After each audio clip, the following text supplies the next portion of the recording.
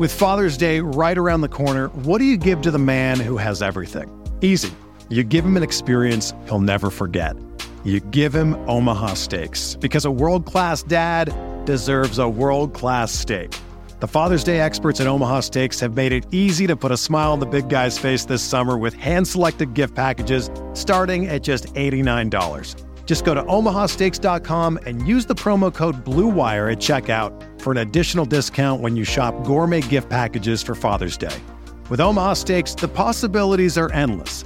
Endless flavor, endless variety, and endless value. Truly, they have perfected more than just steak. Your dad is guaranteed to love every bite. Go to omahasteaks.com, use the promo code BLUEWIRE to get an exclusive savings. Shop for unforgettable gifts that are guaranteed to make Dad's Day. Because if there's one thing that Omaha Steaks knows, it's that dads want steak. That's omahasteaks.com, promo code BLUEWIRE at checkout to save on exclusive packages starting at just $89.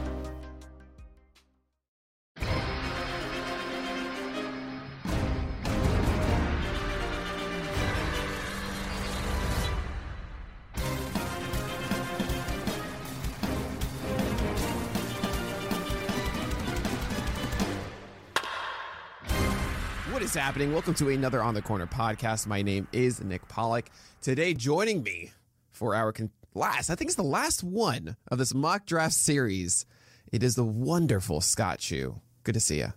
Always a pleasure. Yeah, I've been sick and busy and everything, so finally we can talk about this mock draft we did almost a month ago now. It's almost 2 months. Oh my honestly. God. And by the time you're listening to this, it's 2.5 months. We did this podcast. We're doing this podcast on the 28th of November. We did this mock draft the first or second week. We concluded it by the second week of October. As Scott sits here with an amazing Dinosaur Galaxy shirt. It is something else to behold. You should tweet at him at if the Chu fits. That is CHU fits.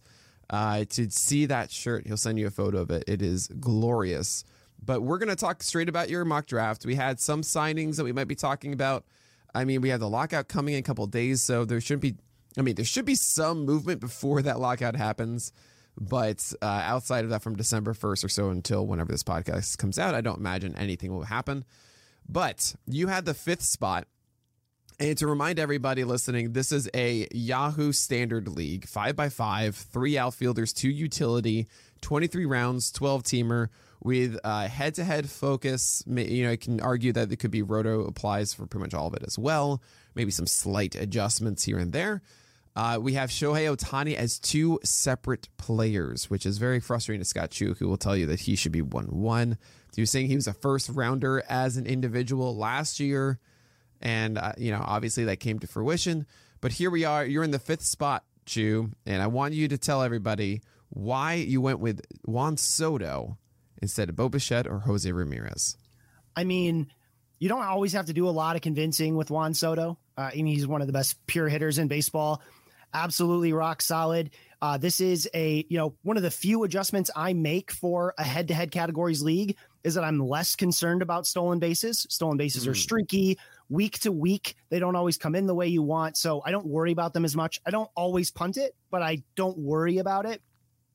And so when I'm mostly focused on the other 4 categories, Juan Soto kind of stands head and shoulders above. Like really, it's almost a tier break right there, you could argue. The biggest thing for me coming in, though, was wondering if Ronald Acuna would go before my pick. There's obviously been some good news lately that he's running bases. He's doing some things, he's some baseball activities. So that's got, if he plays most of the season, I mean, if you get 130 to 140 at-bats out of Ronald Acuna Jr., you may very well still have the best player in fantasy.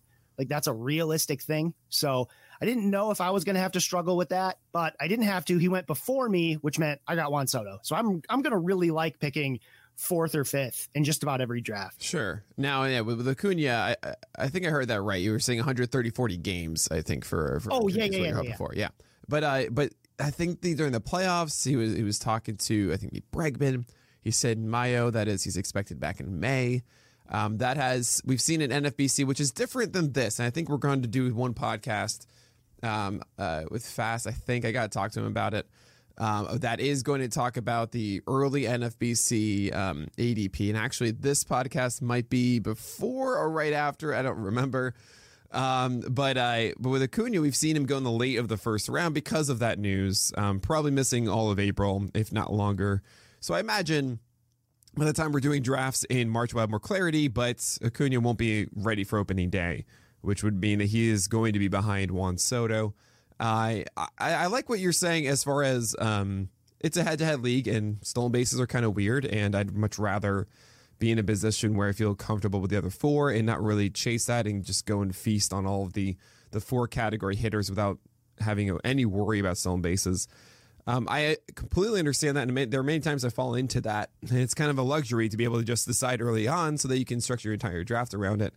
On the other side, I hate punting early in any way, and just at least having the comfort that there's a good chance with Bo Bichette or Jose Ramirez that I can still win a category. I mean, that's 20% of your hitting in 1 week.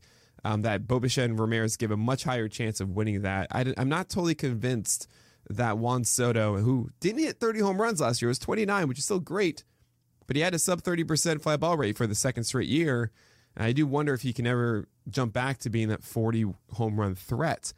We'll see.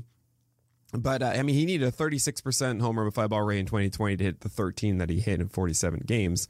So Juan Soto, to me, isn't this, like, Vlad Jr., to me, is a much better sell in that way than Juan Soto is. Does that make sense? Yeah, I totally see, what you're saying. And Juan Soto actually did have a real power outage to start the season. Through the end of May, he only had 4 home runs to his name.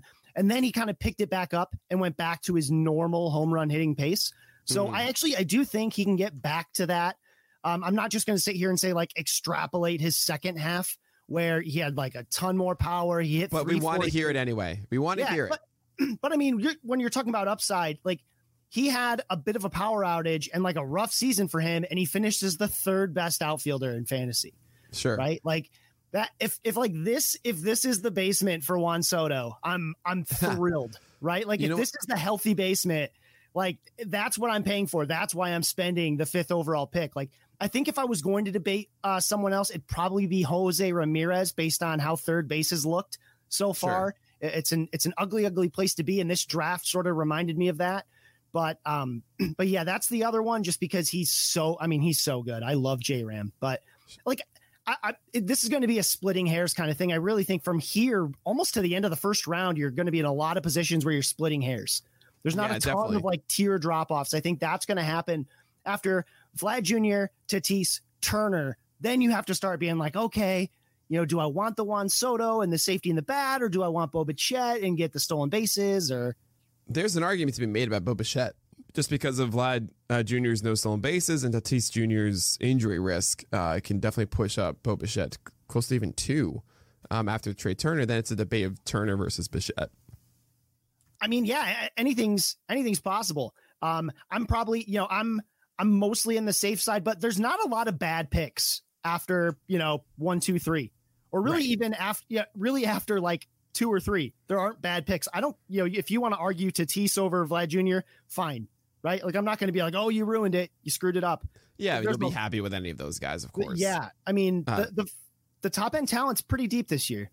Definitely. Juan Soto, by the way, on base percentage over 400 every single year of his career. It had a 465 in 2021, which is so crazy. That's a 22% walk rate. My God. He barely played in Double-A. Like he just showed up to the majors and decided he was good. Yeah, it's crazy. All right, so now second and third round, you have Soto. And honestly, you did the pocket aces without having to do the pocket aces, going Scherzer and DeGrom in the second and third round. Obviously, it's not the same with DeGrom because it's not the same workload as, say, Cole Burns, as the bat flip crazy method would go. But still, Scherzer, DeGrom. Did you have a plan to do this entering the draft? No, actually. You talked about punting a little bit before. People talk about pocket aces. I try to mock draft so that I've done all of those things. Like I've gone through a mock draft where I focused on punting stolen bases or punting saves or starting with 2 pitchers or waiting on pitching. I do mocks for all of that, but in my real drafts, I don't try to plan, like come in and say, this is what I'm doing. I don't ever want to be backed into a corner like that. I want to know how to do all the other stuff, but like, I wouldn't start thinking about, even in a head-to-head league, I don't start thinking about punting steals probably until I'm like the 6th or 7th round. And by that point, if I'm like, oh man, I have 0 steals and there's not a lot of it left, I pick Juan Soto to start. I'm not worried about stolen bases. I end up taking care of them in the very next round, right? Because there's still a lot of stolen base talent out there. So like with the pitching, I love Max Scherzer. I was hoping to get one of, Burns, Cole. I knew I probably wasn't going to get Burns, probably wasn't going to get Cole, probably wasn't going to get Buehler. I was sort of surprised to get Scherzer. I was sort of thinking I might go another direction, like Freddie Freeman or something like that, but fell in my lap. I took him. And then as it came back around, I saw DeGrom was still there. And I was thinking, what pitching is left before it comes back to me? There's a lot of picks going on, probably a lot of pitching going. What's coming back? None of it's close to DeGrom. And I'm like, well, that's going to feel pretty safe then. I've got my base on pitching. And if I make mistakes later, which I kind of did a couple times, I'm going to be okay. It's all going to be okay because I got these two at the top. It's really crazy how good of a season DeGrom had. 108 ERA with a .55 whip, a sub-4 hit per 9. I've never really seen that. 391 hit per 9, 45% strikeout rate. It's absolutely insane. Obviously, the question is going to be how much are we going to see of DeGrom next year, and that's a huge issue.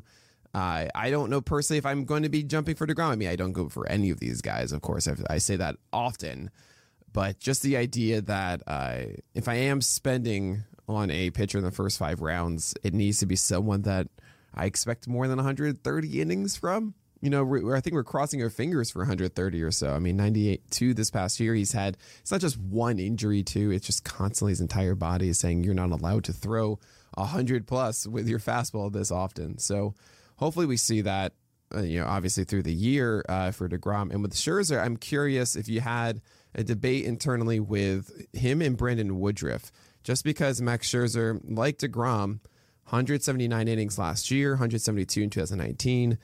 He does get, if he's healthy, he's going out there and completely being a workhorse.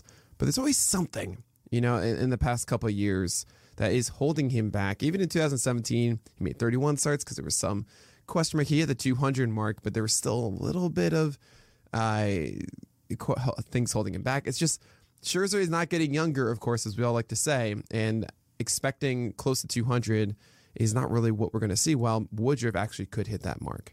And I totally get that. And more innings is great. But like Max Scherzer was the number 1 starting pitcher in fantasy last year with 180 innings. I'm going after that, especially in, again, a 12-team league where I feel like the replacement level for those extra 20 innings is pretty high.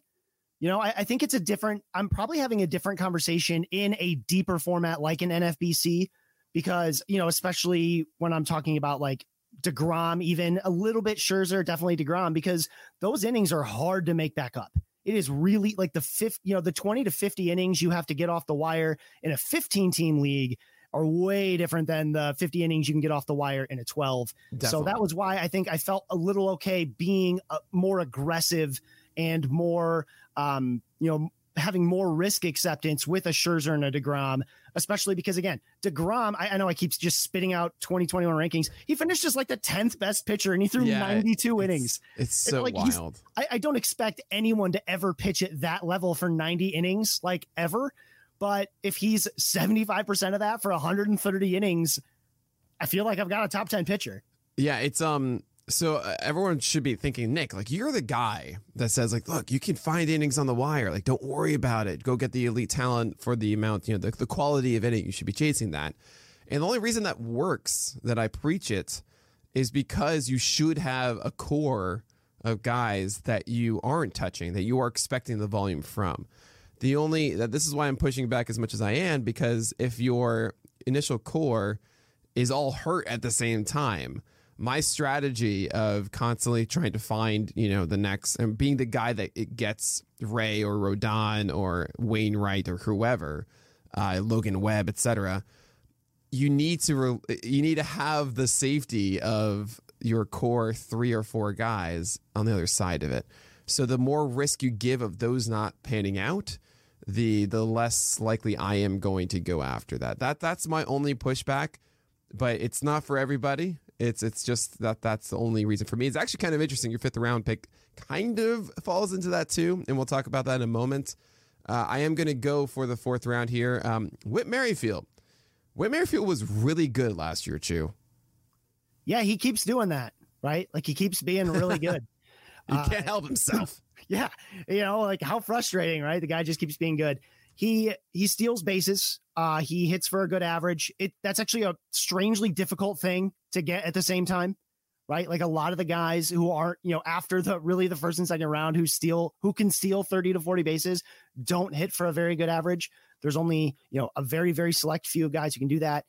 I feel very safe with him as my second baseman in like a deeper league. It's also nice that he has the outfield eligibility, but I don't need it in this 3 outfield league. He's just going to be a second baseman. I'm going to plug him in and I'm never going to worry about it again. He plays all the games. He bats at like the top of an order. I think that team will be a little better coming into next season if Mondesi ever like plays. I think they found a great thing in Nicky Lopez.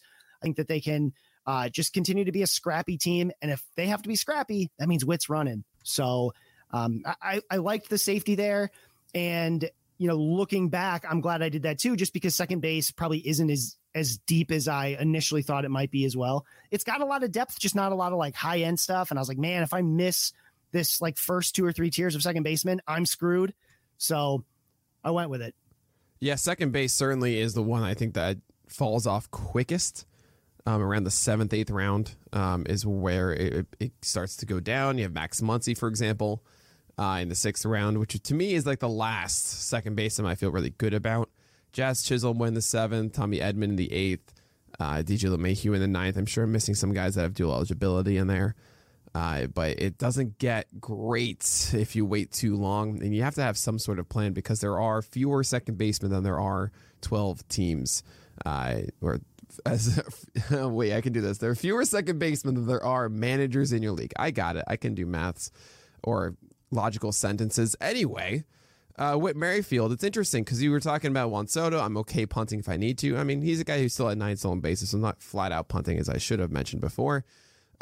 Merrifield changes things. Now it's 40 stolen bases. You got that. I am curious if you had gone Jose Ramirez like you were maybe debating instead of Juan Soto, do you still make this Whit Merrifield pick here? No, probably not, actually.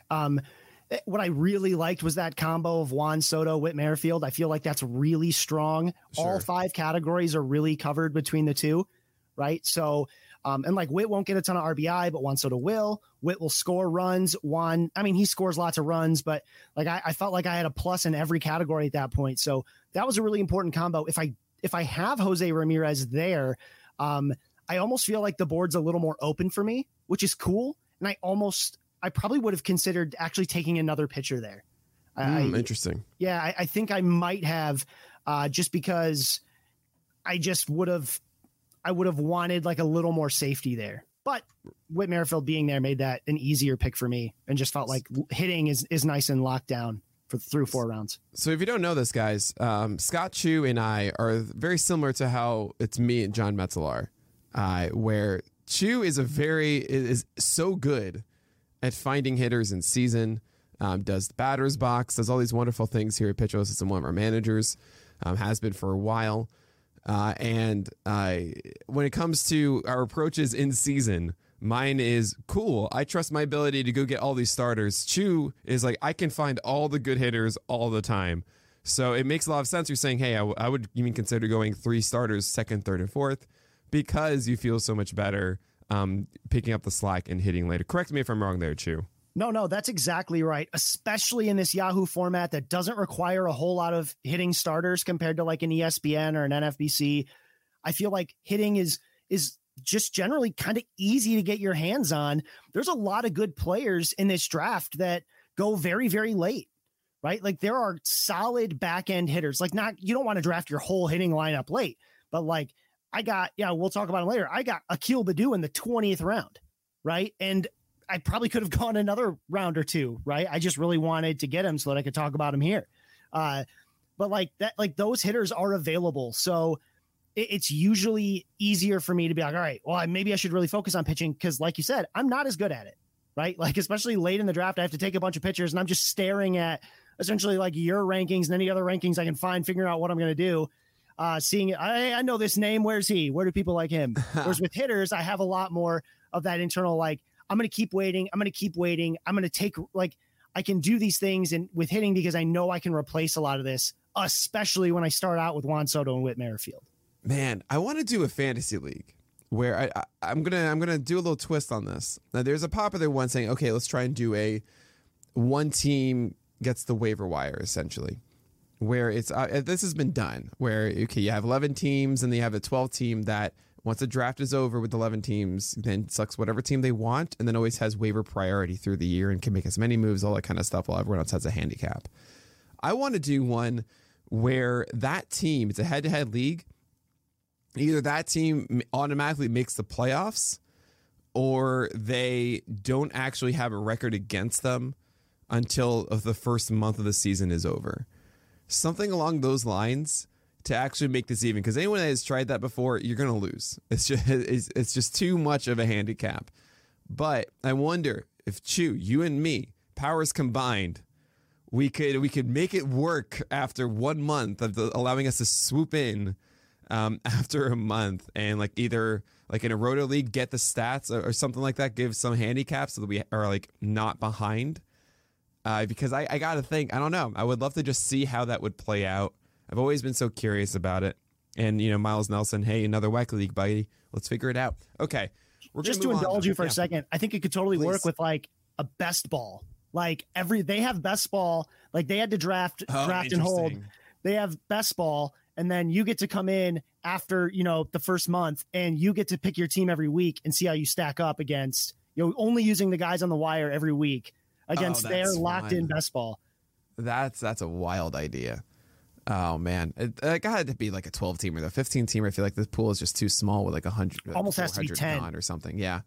But anyway, fifth round, as I hinted at before, is someone that is going to have a couple injury questions entering the season. Absolutely blew up in the best way in season, averaging 93.5 as peak on his fastball in previous seasons. And what do you know, this past year, 95 plus, had starts with 97 average on his fastball, not hitting, sitting, which is absurd. But then, of course, he flamed out by the end of the year, had shoulder problems. This person, of course, is Carlos Rodon. And here he is as your third starter. You have Scherzer, DeGrom, Rodon. All three of these guys have a considerable probability of not hitting 180 innings this year. Did you have any concerns about that with Rodon? Yeah. If I'm being honest, this is probably the pick I regret the most. Not necessarily because I think I could have got him later. Maybe I could have. The biggest thing was I picked him and I was like, yeah, you know, how it's not hard to imagine none of these three guys getting to 150 innings. Right? Like, I don't think that's what's going to happen, but it's a very realistic thing. And that's a lot. Like, that's starting to be way too many innings to make up with what's left, especially because durability and workload concerns and role concerns start happening pretty soon here. So I probably wish I could have taken this back and maybe taken someone like a Julio Urias or something like that. That's maybe a little safer. Or Kevin Gausman, even though I don't like the talent as much, it would have been safer. Think I could have done that. I don't think it's like a death sentence by any means. I can manage this. I just need a little more luck than I probably should want. And the other problem with Rodon here is he's not just a durability concern, right? There's like a little bit of a performance concern if you can't get that velo back or, you know, because he tailed off so hard. That's why I sort of regretted this one a couple rounds in, especially because I don't take another pitcher for 3 rounds.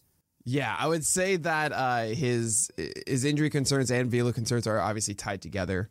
I think we saw moments where he could go back up to 97, 98, no problem. But it's just about the fuel in the tank and how much is left there. So I would, I'm so conflicted about Rodon. I have him at 21 of my ranks in tier 4. Essentially, now I have Rodon a little bit higher. Actually, I think him and Webb are going to be really close in my view. I would definitely, I think Urias would have been a better slot here. Maybe Woodruff instead of Scherzer. That makes actually this work of Woodruff, DeGrom, Urias, I think works really well. A little bit more security with everything. You get the quality of hitting with DeGrom still. That probably would have sealed it together more. there are some other guys, even like Jack Flaherty, Lucas Giolito, to me, that are way safer and still are great talents. I prefer Flaherty over Giolito. The Giolito is the prime, the better version of Barrios to me. As Frank Stanfield reminded me on the CBS podcast, that essentially Giolito isn't going to be a sub-3 ERA guy. He isn't going to be this absolute stud, but he's not going to be a 4 ERA. He's not a Toby, but he's the premium above that when it comes to aces, like Barrios is, but Giolito is a little bit better. So those guys are ones I think I'm going to be targeting first. But then again, I have Luis Castillo ranked 18th in these October rankings, and that's not right. So Rodon will be above that. It's really a question of how much do you guys trust that the elite velocity is going to come back? I don't know. I hope it does. It was such a wild and crazy thing to see. You just don't see this. A guy with a career of like 93 on his fastball, averaging 96, 97 for many starts, averaging 95.4 overall, including the diminished velocity at the end, is really crazy. And I have to believe that it won't stick if anything here. We'll see where he signs and how that plays out. But you probably won't need to pay 5th round for Carlos Rodon in March. Right, Stu? No, and that sort of gets to the challenge of these like super early mocks is how you've ranked players, but like there aren't projections out. Like it's really hard to know what your league mates are looking at, right? Like who is what does everyone else's list look like, right? Like, and I had Rodon probably higher on my list than I should have. And he was above like a lot of the other guys that are there. I'm like, man, this looks like a steal. And now that we've got some ADP and stuff like that, obviously I could have waited. If I had known that ADP on him was going to be closer to like 8th, 9th, 10th round, I know I don't take him there. Right. But I didn't know that. And so I went with it again. Most of my prep for this was like getting ready to take this L, right? Like getting ready to be like, yeah, that's not my best one. But again, not fatal. Like I definitely think I could still work through this. Definitely. And by the way, you mentioned like, what do other people's lists look like? You would think, I've gotten this question before. Like, Nick, you make your rankings so public. Does it hurt you in your leagues, like your hometown league? Like they know exactly who you're going to take, that kind of thing. Does that hurt you? You'd be surprised to know that my friends do not care. They don't look at mine. They don't, they just do their own thing, and they don't actually strategize against me in this way, which I think is, I love that because, I'm just a dude. I did all of the hitter rankings for us last offseason, and I guarantee that exactly 0 people I drafted against in all those drafts looked at them once. Right? Like no one was like, oh, what hitter do I think he's going to take? Like the only thing that people would know about me is like, okay, so he's probably going to reach for Skubal, but other than that, Right. I might be reaching for Skubal this year, but I will say they should have been reading your hitter list. I'll tell you that, Chu. They dropped the ball there. 6th round, speaking of hitters, we have Giancarlo Stanton. And really, I mean, you have made a team here, 4 out of your first 6 picks, all injury risks here. Giancarlo Stanton obviously is a major staple of it. His injuries are, it's interesting. We have 23 games in 2020. We have 18 in 2019. He still put up 139, though, this past year. The 2 before that, 2017, 2018, 158 games each. At least, maybe the injury bug is a little bit overblown. I mean, maybe he has a lot of these weird injuries too, right? Like even earlier in his career, he missed time because he got like hit in the face with a ball, and he's had a lot of these weird injuries that aren't necessarily recurring. He's really hard to get a handle on injury wise.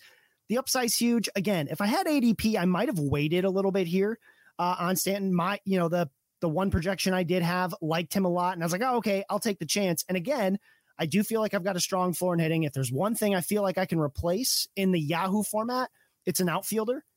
Even if I have to replace him for 50 innings, I can get 50 innings of good outfield, not just in the waiver wire, but later in this draft, right? I've got 2 utility spots to make one of those guys an outfielder. I'm looking good. I can replace him for any time that I need to.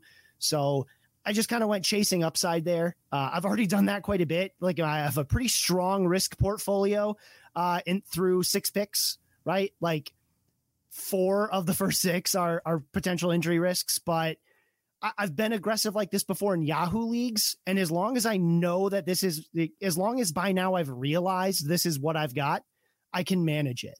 But that's a big thing, is just being aware of yourself in draft, right? Like, it's really easy to get in this like blinders mindset where you're in a draft and you're only thinking about the next pick and like what positions are open. But you really have to be thinking about like, what is my risk profile so far? Right? Like, after the first 3 rounds, I'm like, okay, I've got Juan Soto, Scherzer's okay. He should pitch. And then DeGrom, yeah. So I take Whit Merrifield. I feel like, all right, I've shorted up. Then I do 2 straight, like, big risk picks. So as you'll see in the next round, I'm like, all right, better lock that up a little bit. Better get a little more safety here. Definitely. I mean, this past year, 139 games, but did it matter that much? 35 home runs, 97 RBI, 273 average. The run total did take a hit, 64, but I think that was more of a product of the Yankee offense as a whole and less of Stanton. Yes, he got on base less often, 354 on base percentage versus the 387, 403 we've seen before. Career 358, so it's not really that ridiculous. He did swing a little bit more often than we've seen lately. That led to that walk rate dropping to, I think, 11% as opposed to 16.7 in 2000. I mean, at the same time, I can't really lean on those because, he only played about 40 games in 2019, 2020. So I guess 11%, actually, I'm being foolish here, is not that crazy given the 12% career mark with it. So, I mean, Giancarlo Stanton, with a better Yankee offense around him, I hope it's under 30, 140 games. If you get that, honestly, you won't be disappointed with a 6th-round pick. He does have outfield eligibility as well. It comes up as DH in the draft board. And by the way, podcast notes, guys, you can look at the full draft board. There's a whole link in the description of these notes. So definitely take a look at that and follow along. But yeah, he's an outfielder. So I'm fine with this. I mean, this is about the point. I think the next round is where the last quality outfielders are gone. So it's either this round or next if you wanted to get that 3rd outfielder. Actually, your 2nd one, because Whit is going to be your 2nd baseman. So I'm fine with this. This is where Stanton will likely go. Sometimes maybe even gets pushed up higher if someone is really desperate for some massive power, if all the big power bats had gone. 7th round, though, you said Jose Abreu. I absolutely adore this pick. It's a great one. Yeah, I really wanted, like I said, to lock this down. I wanted to do some risk avoidance here. I just had, I'm staring at my draft board. I'm like, man, I have a lot of risk. I want to lock something down. I'm looking at first base and starting to notice that the pool is drying rapidly. And I kind of came into the draft knowing I wanted one of the top half first basemen. I didn't like waiting at first base. I usually used to, like in the past, like, oh yeah, just keep waiting and you can get, a CJ Cron or something like that. I no longer love that strategy. I wanted a solid first baseman, one I didn't have to worry about. It's been surprisingly hard to find them on the waiver wire of late, because even when you find a new young bat, they're not getting full-time playing time. Jose Abreu's in the middle of a young, strong offense. He continues to do just Jose Abreu things and being a top 6 or 7 first baseman with upside for more. We saw that in 2020. I don't know if he'll ever finish that high again, but he can be a very, very good first baseman. He's very solid. And again, I want to shore up risk. And he shores up risk everywhere except for, again, stolen bases. I care less about them because I've already got a guy who's going to carry me a lot there. So yeah, let's lock down those 5, the 4 of the 5 categories and my first base spot and move on. Yeah, this gets a seal of approval from me because he's absolute production in 4 of them. It was a 261 average this past year for Jose Abreu. Yeah, maybe that gets a little bit better next year. We'll see how that works. He did hit 317 in 2020, 284 in 2019. There's certainly the ability to go 270, 280 and not even higher from Jose Abreu. I don't think that's going to go away. There's nothing in the underlying numbers that suggests that he's deteriorated as a hitter. 30 home runs, 117 RBI, 86 runs. I mean, Abreu's in the middle of a really good White Sox lineup. That's not going to change. And this is the first time I'm hearing, actually, among all these mock drafts, I've gotten the sentiment that I took Freddie Freeman the 2nd round, and I get a little jealous because I look at exactly what you were talking about. CJ Cron in Colorado, but also Brandon Belt. You see Jared Walsh. You see Joey Votto. A lot of really interesting first basemen later on. Ryan Mountcastle, Josh Bell. And sure, some of these aren't the most exciting thing ever. There's Anthony Rizzo as well. Escobar, I think, has first base eligibility. Torque is down there too. Dalbec, like so many first base options that made me think, I don't need to jump at this like I used to. I used to think like, oh no, there's only 5 that I would really want to start, and I need to lock that down. Vlad Jr., Freddie Freeman, Matt Olson, Goldschmidt, Alonso. I think there's someone else that also has dual eligibility in there. And of course, Abreu and Muncy. Those are the ones that are stable. Kyle Schwarber, you can make an argument about. I don't know how much you want to buy into the how hot he's been lately. I mean, definitely listen to the podcast with Pete Ball on that one. But yeah, Abreu in the 7th round. I mean, if I know that I can get Abreu in the 7th round every draft, I am 100% planning around that.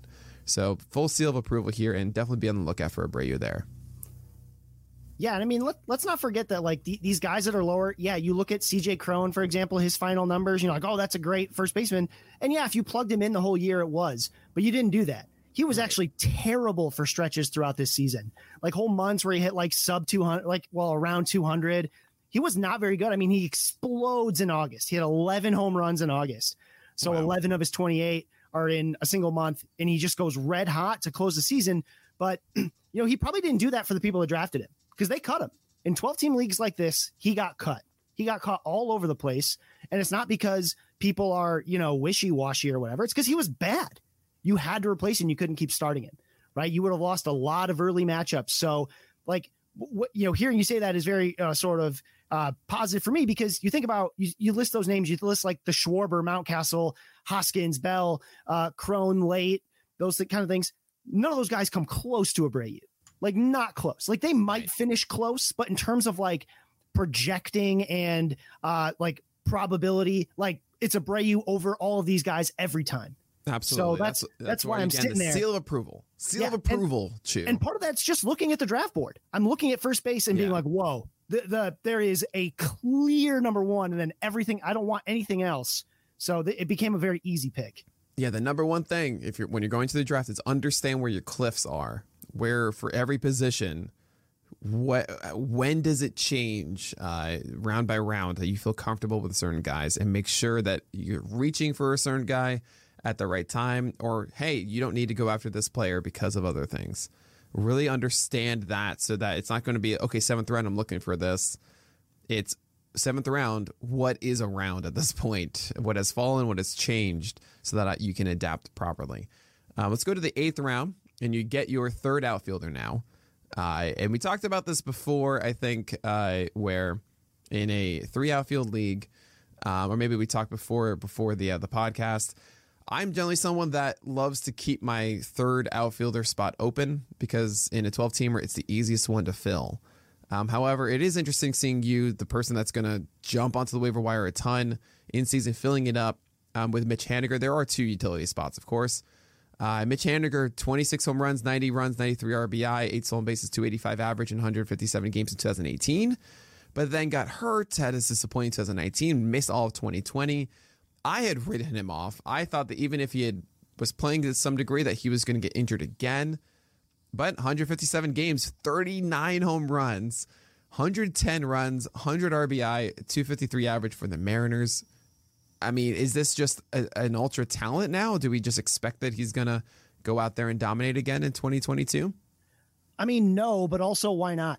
Right? Like the power's been real, right? Like that had never really faded. It was, especially in 2019, it was like the contact kind of went away. He comes back this year. I mean, again, I think a lot of people forgot how good Mitch Haniger was last year. Like, he was unbelievable. I don't draft him expecting all that, because if I was expecting all that, I never would have gotten him in the 8th round.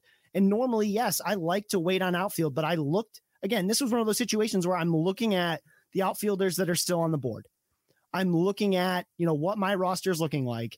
And I see, on the board, there's Haniger.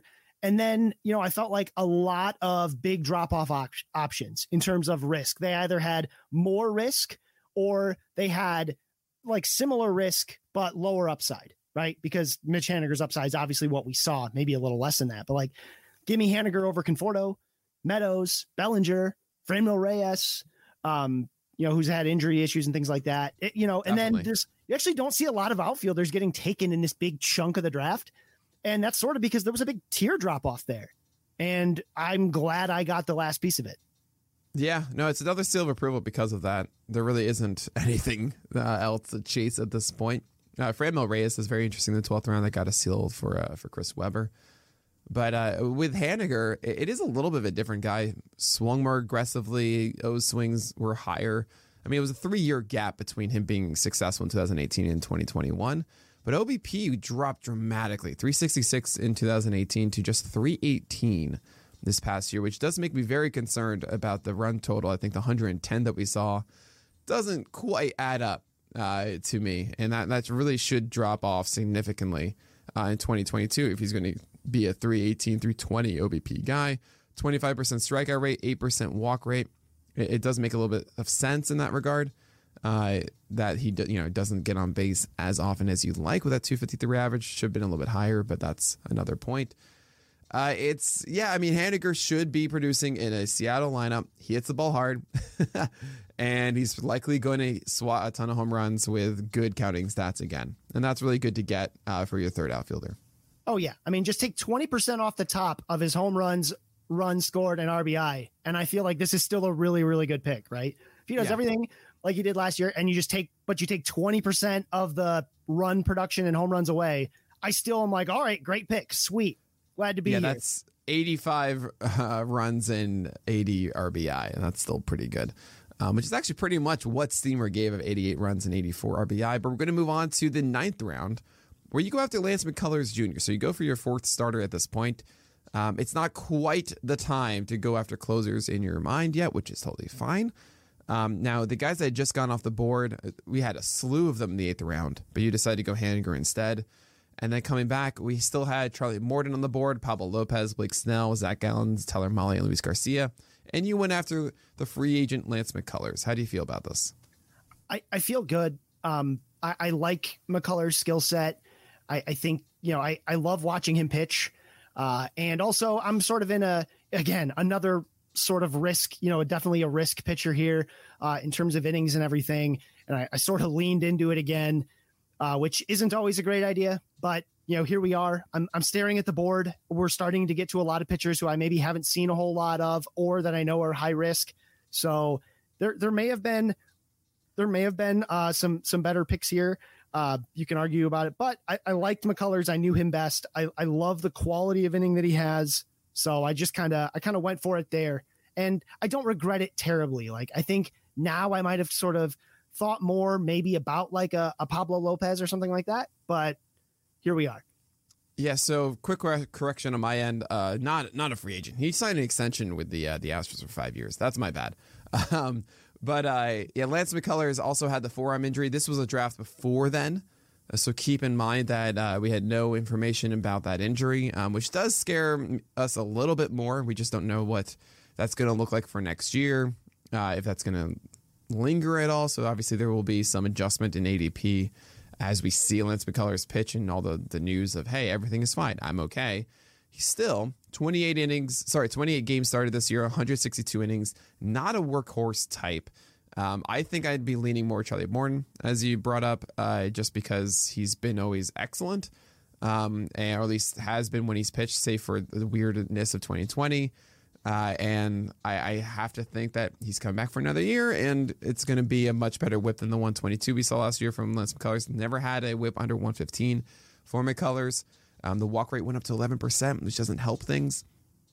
This past year, it was a little disappointing in the fact that the new slider from Lance McCullers wasn't as consistent as I wanted it to be. Essentially, on a given start, it was very rare to see both the curveball and the slider work in tandem. It was either he had one of them and then went with that pitch, which is good as a safety valve. That's why I think that McCullers had a 3.16 ERA, the best he's had in his career, is because of that slider. But I thought it might elevate him higher, especially with the walk rate, because at least bring that down, the whip down, because if you have both of those pitches working on a given night, then it just makes it for a much better approach.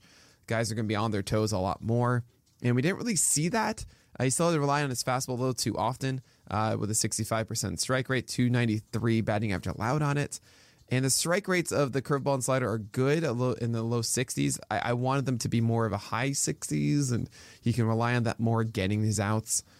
So it's almost there with Lance McCullers, but he still needs to. I hope that he can really work those two pitches, the curveball and the slider, more often, so they can take that next leap. I don't know if we're going to see it, and I don't know how many innings we're going to see of it. But after Morton, yeah, I'm taking McCullers before I think Pablo Lopez, Snell, Gallen, Mahle, Garcia. So on both sides, just that one flip is the only real criticism I have. But if you want to go for a starter, your fourth starter here in the ninth, McCullers is a solid option. Yeah, again, I would have liked it more if I didn't have so much risk already, which made, I'm not sure how much Morton mitigates that, but I mean, that's roster construction for you.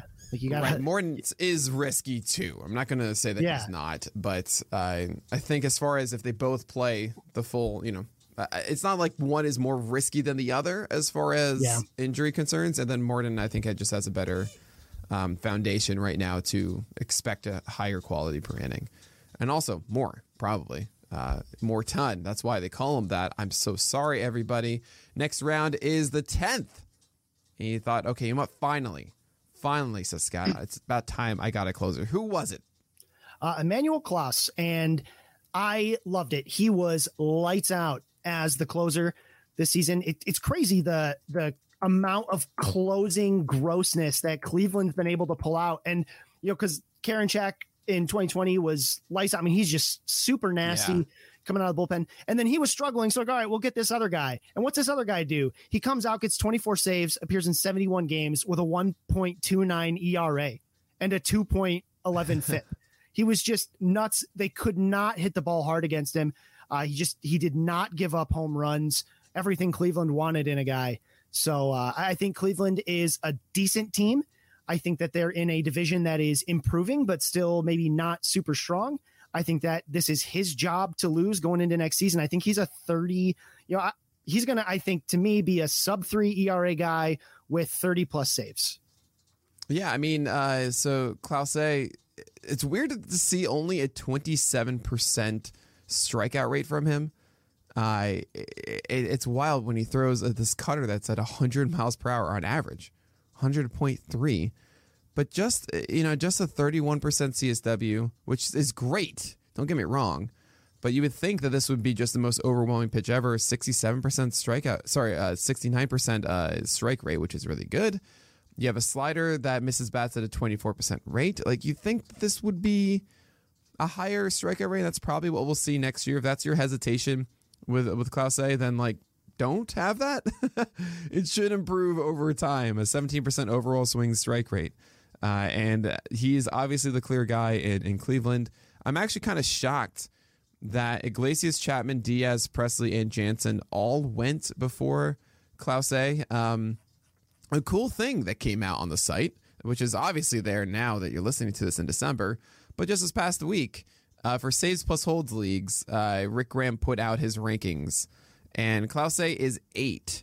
The only non-closer here is Devin Williams. So that would mean 7 would be Clase. Craig Kimbrell's at 6.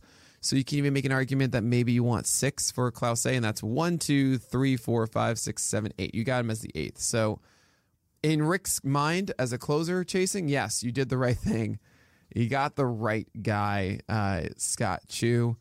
I'm all for this. If you can get 10th round Clase, I think you should be very, very happy. I think that's a seal of approval, honestly. Yeah, I think that especially in deeper leagues, he's going to go earlier than this. I would expect him definitely to go in the first 100 picks. I think a big part of this was projections aren't out. And if all you're doing is sorting by number of saves, his is pushed down a little bit because he didn't have the job right away. So this is one of those people talk about, you all might often wonder, why do people do NFBC drafts now this early? Right? You have so little information at this time. And it's because while you do take on a ton of risk of not knowing where guys are going to play, how they're going to play, you get little gems like this, where a player falls farther than they should and much farther than they will 3 weeks later, right? Just because more projection systems comes out as the BAT comes out and ATC and all those other ones come out. We're going to have these big shifts because people are going to be looking at those projections. They're going to be updating rankings with new information. But we don't have that yet at this point. So there's these little gems that you can sort of grab.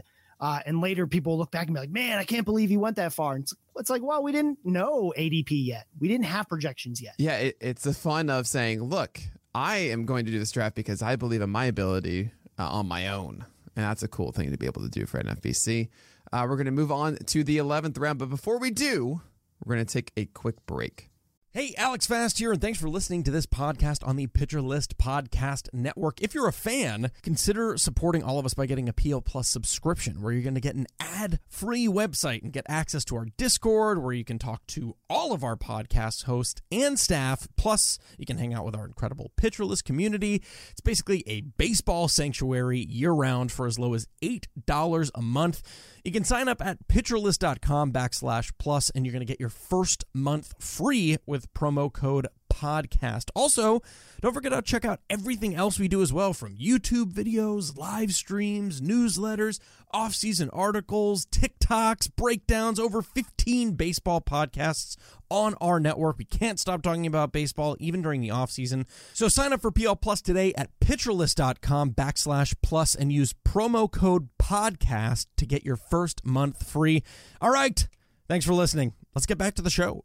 So 11th round, you got Yasmani Grandal, and I don't know if you listened to it, Scott Chu, but at First Pitch Arizona, I was very lucky and very honored that I got to join the Launch Angle podcast with Rob Silver and Jeff Zimmerman, where they did the mock of our mock, where they essentially took the rounds 11 through 16, and they drafted a player from each round, saying, if I were in this position, 11th round, who do I want?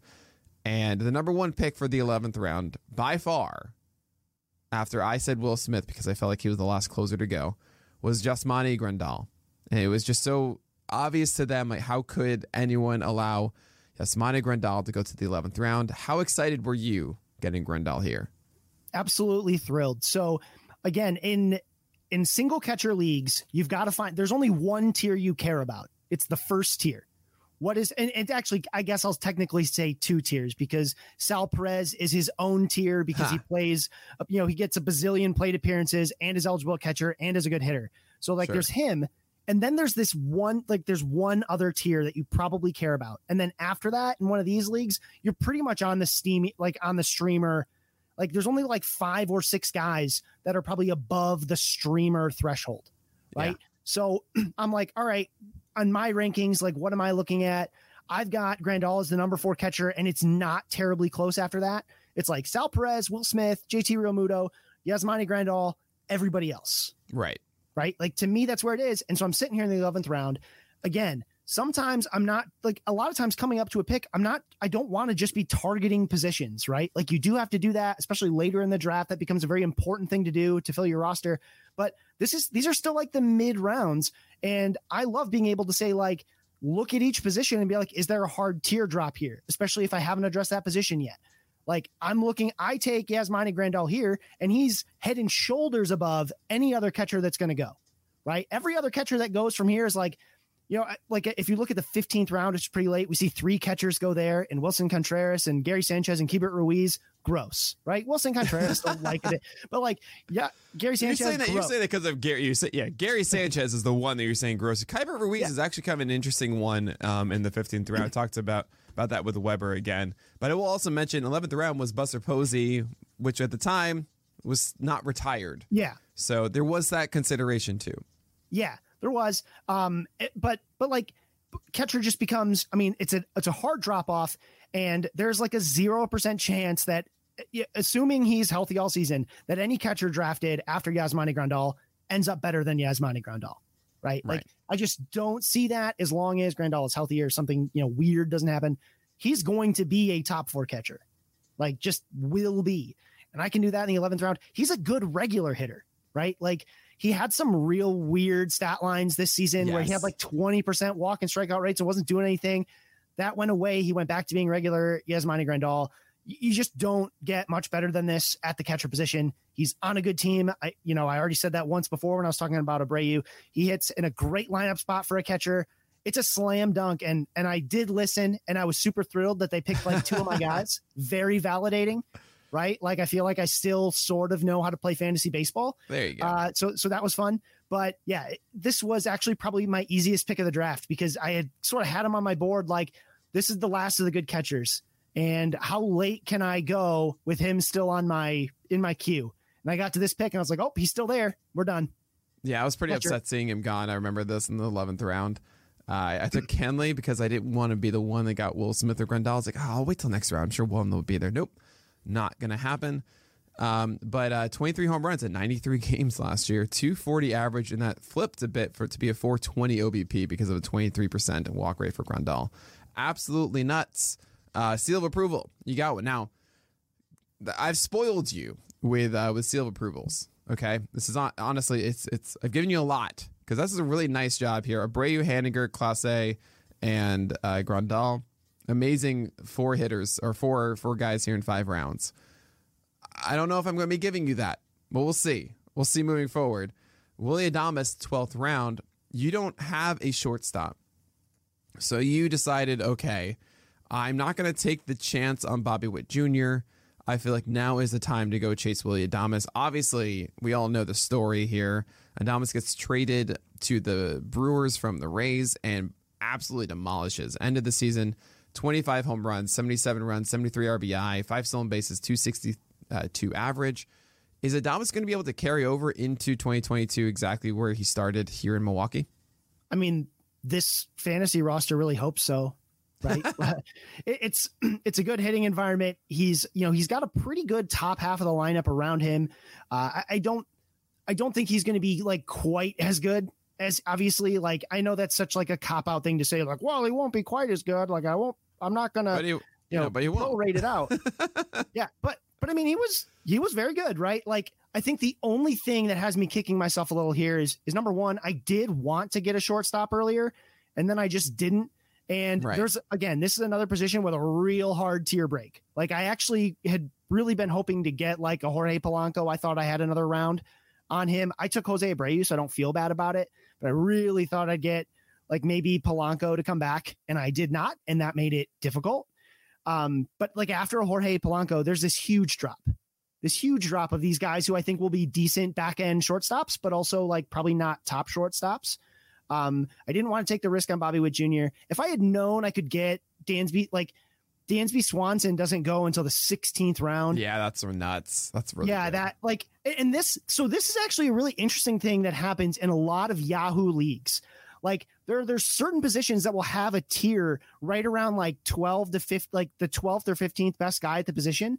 And there's this tier and like the last guy, like everybody already got their second baseman and there's no middle infield or corner infield. So like one of those guys like a Dansby Swanson or a Willy Adames will just like sit forever. That position won't get touched for rounds. And it's shortstop, right? Like how many shortstops got drafted after Adames and Witt Jr.? I think it's like 2. Yeah, very few. I mean, O'Neal Cruz is a really fun one in the 22nd. There is, I think, does Cronenworth have it? I think he might. Brendan Rodgers. A couple others maybe have that dual eligibility that we're not seeing on this draft board. But yeah, very few. Yeah, very few. So like that, like I should have been more attentive to be like, if I don't take Willy Adames here, I probably still can get him or Dansby Swanson and just keep waiting. Technically, I picked another guy with shortstop eligibility in the 14th round, later, which is also probably early, but this is probably the earliest you'll see Willy Adames go. And if you want to, if you find yourself in a position where you sort of need to like, you're not going to get one of the top 10 or so shortstops, you almost have to like do a couple mocks. You'll get into a mindset of like, if you don't have one by like the 10th round, just stop worrying about it because like, there's not going to be a ton of difference. And in a Yahoo league, like not that many more are going to go. Like how much different is it between Adames, Cronenworth, and Swanson? Like just not much, right? Like these are very similar sort of like similar outcomes. So like, I kind of wish if I could go back, I'd be like, you know what? I'm just going to keep picking other positions and not worry about shortstop because I just have to get one of these 3 guys and I'm fine. And I'll just wait until 2 of them are gone and then take the third one, whoever it is. Sure. Yeah, Bobby Witt is a very interesting one that you could have taken too before because obviously that's a big upside ceiling play. We just don't know what's going to happen with Kansas City, Nicky Lopez and Witt, and they have Adalberto Mondesi, and they have options there that maybe they don't bring up a Witt, but we really wanted him to. in March of last year, and it was really disappointing to see that they didn't. But that aside, I mean, Willy Adames hopefully is a player that can actually really, build upon the new time in Milwaukee, and we'll see how that plays out. I don't know if, like you said, Willy Adames to me isn't really a 12th round guy that I would be chasing after. I actually even wondered if you might have been better off. We don't get this luxury, but we only do talking about drafts. If, for example, instead of Rodon, you went after Corey Seager or Tim Anderson, or maybe Wander Franco, whatever you wanted to do there. And then in this round, taking Chris Bassett, who went right after, that might have been a better pairing for you. But then again, your benefit is getting guys off the wire, so maybe not. Just something to think about there. Jarred Kelenic, 13th round. Going back to the outfield with a young player here. Kelenic was not good at first and then exploded for a moment in the later half of the season. What do you see for Kelenic? I see a lot more than Steamer does. That's for sure. Steamer's got him projected for 22 home runs, like some modest runs in RBI, 12 steals, which is nice, and like a 233 average. I really liked what I saw in the last month of the season, obviously from Jarred Kelenic. I know it was just not the season anybody was hoping for, right? But he does hit 7 home runs in September. He does a lot of things that I want to see him do in the month of September. And like, I'm all about it, right? Like he kept walking, like as the season went on, like the last 2 months of the season, he walks at least 10% of the time. He gets a strikeout rate under control. That was a big problem early in the season. He goes down, he comes back up, and he gets the strikeout rate under control. And once he started doing that, it really became for me sort of okay, now we're ready. I love seeing players make that adjustment in season. I'll talk about that more with another outfielder I drafted, but you love to see guys make the growth. Like, I'd hate to go into this offseason thinking he just needs to cut the strikeout rate down, right? Because he has to do it behind closed doors, right? I have to hope that he did it. I get to actually now see on the field, he actually did what I really wanted to see as that like next growth step. I wanted to see the walk rate stay the same or maybe go up a little. And I wanted to see the strikeout rate go from like, it was probably like 40 something percent coming into August, and have that come down to be like a sub 30% strikeout rate with the 10% walk rate. That's a great plate discipline profile. You can make growth with that. Right. Yeah, so he does that. Definitely someone. Yeah. He's definitely someone in a 12 teamer. Yeah, upside plays. This is what we talk about. Don't overlook the 181 average and everything. Like, I mean, Jarred Kelenic clearly has his best years ahead of him in some way. How much it is a good question mark. It's really a situation of what other things do you have to go and chase at this point? I could make an argument that you could go. I mean, I'm trying to even figure out what else you would go for. You don't have a third baseman, but there really isn't definitive one. I mean, Chapman, Donaldson. Both went before your next pick, so maybe there was something there for that. Nelson Cruz went in the early part of the 13th round that I was so upset about, and I'm sure you were too. Maybe, I don't know. I was. I mean, Nelson Cruz, man, he's Nelson Cruz. Such a good pick there, but it's just put yourself in a position where you are chasing things like Kelenic. I want to say 13th is early, but I always think that upside guys go too early. Because I just want to enjoy them in the 16th and 17th or later. And we don't always get that luxury when Kelenic was such a highly touted prospect entering this year. So it might be where you need to get him if you feel comfortable that whatever you get for the rest of the draft that you might have to drop or you have a lot of options, Kelenic around this time is fine. But yeah, definitely make sure that it's your team that you're building correctly for your situation. And that's a really important point because this pick only works because he's actually my 4th outfielder. Right. Because I've got Soto, I've got Stanton, and I've got Haniger already locking up the outfield spots. He's a util guy. If it doesn't work out, I'm not trying to replace an outfielder. I'm trying to replace a utility. That's a very good point. And I can, I still had a couple hitting targets on my draft board because I was like, all right, for the last 2 or 3 guys on my bench, for hitting, I can just throw darts. Right. I can throw a bunch of darts. I feel really good about what I've got so far. So I'll just throw some darts and see what happens. Right. Like, definitely. I like Kelenic. I think there's a lot of upside there. And if it doesn't work out, who cares? All right. So we have 10 picks left here, and we might go a little bit long on this podcast. We have Eugenio Suarez, the guy we hinted at being a shortstop because he played shortstop. That happened. Suarez, obviously a major power play. 31 home runs still. People might forget that. Yes, the 198 average was not fun, but it was Joey Gallo-esque at shortstop, which is a very interesting play here. Hopefully the average can come up. I mean, keep in mind, 2018, 2019, over 270 average in both seasons. Then, of course, 202 in 2020, 198 this past year. Still had the power, but is it going to hurt once again as he brings down your average? I mean, he is going to bring down your average. Let's get that right out of the way. Right? This, like, I think like today, if we did a mock, I'd be able to get him later. Still targeting him. Let me tell you, like, I got like one thing I really got to hang my hat on, like late in season doing the Hacks and Jacks podcast, which I hope you all listen to a little bit. Comes out on Thursdays. Yeah, I didn't promo this enough, guys. You know Scott Chu's voice. He's on the Pitch List Podcast Network with Joe Galena and Scott Chu. Been doing it all season long. They've been on the main feed now for the off season. You said Thursdays they come out, correct? Yep. Definitely been listening to them. Hitter focus podcast. So Fast and I do On the Corner. It's all about pitching. Hacks and Jacks, all about hitting. So definitely give a listen to that. Yeah. And so one thing I called out was like, towards the end of August, early September, I said, look, Eugenio Suarez has been an absolute, he's been terrible in terms of batting average, but like he has found some power later in the season, and he started bringing, like, the strikeout rate didn't get worse, right? Obviously it was like almost 40% through the first month of the season. It starts climbing back up, but he's like still not hitting for power. He's still terrible, but it just starts happening really in the end of August, like, and then in September, he went nuts in September, right? He had a 220 WRC plus, if you want to summarize it that way. He slugged 808. Wow. In the month of September. He just went off on fire. He's shortstop eligible. He's third base eligible.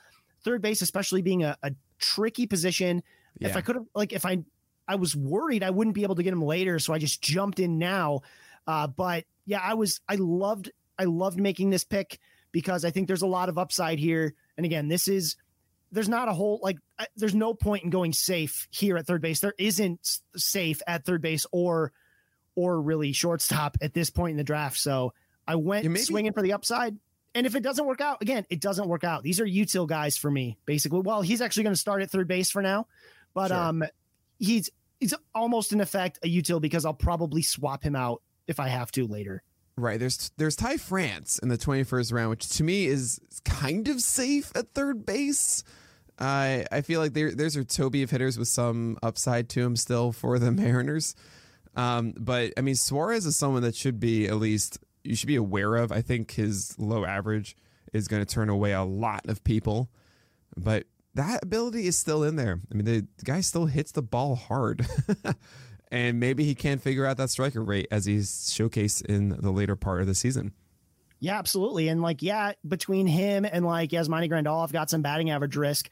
Mitch Haniger to an extent, maybe, although he had a good batting average last year, but like, I've got Jose Abreu, Juan Soto, and Whit Merrifield at the top. I got batting average, right? And batting average in head-to-head categories leagues is a really weird one because guys like Suarez don't lose you the category every week. What they actually do is drag you down a bunch of weeks and then like win it for you in other weeks because they hit like 5 home runs, right? And end up hitting for a high batting average because they run hot and cold. So it's this weird quirk. It's hard to really incorporate into your strategy, but it's a thing to think about when you're doing these head-to-head leagues. The batting average is not a constant. Definitely. And I'm really upset, that I didn't predict this next pick. I should have, but I didn't. And he's actually someone that's going to be on a lot of my list, I think, come spring. And that's Tarik Skubal, who I think something I say often is we don't understand when we're watching development. We talk about it. A guy is going to, he's going to develop further this year. He's going to improve. But, it's like Andy Bernard from The Office saying, how do you know when you're in the golden years? How do you know that this is going on at this present moment, right? And that's what Skubal did this past season. 4.34 ERA, 126 whip, 26% strikeout rate. I think a lot of people are going to see this and say, oh, well, those numbers are kind of worse than it was in the 32 innings we saw in 2020. It doesn't really seem like he's taken that step forward. But I think we saw a lot of things to enjoy, and I want you to go through all of it. I love Skubal. I've never been quiet about it. Congratulations. He just got married. I saw that on social media. Congrats to Tarek Skubal. I have an embarrassingly large collection of Tarek Skubal baseball cards. Actually, on my birthday, I bought front row tickets to Tigers Cardinals because guess who was pitching? Tarek Skubal, right? I was like, say Casey Mize. I'm shocked to hear it was Skubal. Wow. Yeah. I love, a lot of it, what I love about it is just stuff I love about baseball. Like this hard throwing left-hander with this big high leg kick. His name is Tarek. His last name also has a K. I love it. I just love everything about it. And one thing about Tarek Skubal, and this isn't like super in-depth pitching analysis. I'm no Nick Pollock, but one thing I want to get people away from is just looking at like first and second half splits, because it's going to give you this thought that Skubal was this slightly above 4 ERA pitcher all season. And that's not at all what the reality of Skubal was. Skubal was a guy that kept coming in and out. That's why he's got these, like, if you look at the month by month, which is also not an ideal way to do this, but for him, the calendar kind of lines up sort of around his good and cold spells. So like early in the season, he has a 6 ERA like in April. Right. And you're like, oh, he just doesn't have it. He's given up like way too many home runs. He gives up like 8 home runs that month. And really, home runs are sort of like the core of his problem. He starts to become predictable. He starts leaving stuff in the zone, especially that fastball, and especially right-handed hitters. But really, everybody, they get to tee up on that, send it away, especially when he can't, really for him, it's command. His misses tend to be like right over the heart of the plate instead of way off. So it's not so much that he'll like walk a bunch of guys as much as it is he'll give up meatballs that guys just crush. Right. So, what you see is, he has this rough March, April, and then he has like a low 3 ERA for like May through June, right? Like much, much better. He gets the home run problem under control. He's striking guys out, doing a lot better. Then, of course, in July, home runs come back up again, right? He gives 9 home runs that month, right? That's like, obviously, that's a big problem. He's not even walking guys, right? Because again, his misses are like right in the middle of the plate. So they just send those things out, and then then again, to close the season, he ends up being, he has another month, August. He's much, much better. 3.25 ERA. And then, of course, September, October, he's giving up the home runs again. He's getting hit around just a little bit more. He doesn't throw as many innings. They sort of shut him down. But anyway, we saw like pitches kind of came. I mean, you know this better than anybody. He had pitches that kind of came in and out throughout the year that he really he loses feel of them throughout the season. But when he gets them back, you see it. You see that guy who can be this like low 3 ERA, like good strikeout number guy. And all I'm hoping for, and I'm really hoping to see those moments just last a little longer. That's what I'm looking for, especially going into next season. I want to see those last just a little longer, get a couple more games before you lose feel. Because as he continues to grow as a pitcher, he loses that pitch less and less, and he gets better at managing without that pitch more and more as he goes through more games. Yeah, that's great, too. The only really thing I want to add is we saw moments where it was 55, 56 on the four-seamer as opposed to 94, 95, and he excelled in those games. And also that the changeup, the changeup is the last element to me. I think he really came into his own with the slider this year, increased its CSW a lot, increased its strike rate to 68%. I mean, 31% CSW. It's just a solid offering for him, 203 batting average allowed. But it's a changeup. The changeup just needs to get more strikes. It's a 51% strike rate right now, and that made it tough for him to really rely on it as a proper strike-getting offering as your third. That's what you want. When you have a good one and your number 2 in a slider, you just want a third one that you can get a lot of effective strikes with. This changeup isn't quite there yet. We saw some starts where it was, and that really benefited him, but there were some starts that was just fastball slider, and that really wasn't very good. The curveball, only 46, 47% strike rate. And that was actually the pitch I was really excited about at first. Really nice shape to it. But he really improved the slider. I think that became that offering, and that's okay. Maybe at one point the curveball does come back. It can become like a 10% called strike offering, like Scherzer's, for example, to show me curveball. But for now, we're hoping that changeup takes the next step. And I would love to expect, I expect him to go 170, 180 innings next year. And Tarek Skubal can be a really strong 4 or 5 for your staff. He's going to be grouped together for me with like Logan Gilbert and Josiah Gray and Patrick Sandoval and all of those fun ones. So I personally don't feel I need to jump at him and go get him. But I mean, those guys all went before him in this one. John Means went after, though. And I'm like, I don't know if I would do that one. But still, Tarek Skubal should be going around these middle rounds, and I'd feel very great having him as my number 5, as you did. We got to blaze through this. Okay. Avisail Garcia, 16th round. You had to go back and get another hitter, didn't you? I did, because he's really good. Avisail Garcia, one of my favorite stories from last season, and this is something we covered in Math, which was our spring training, a mechanical adjustment tracker for hitters.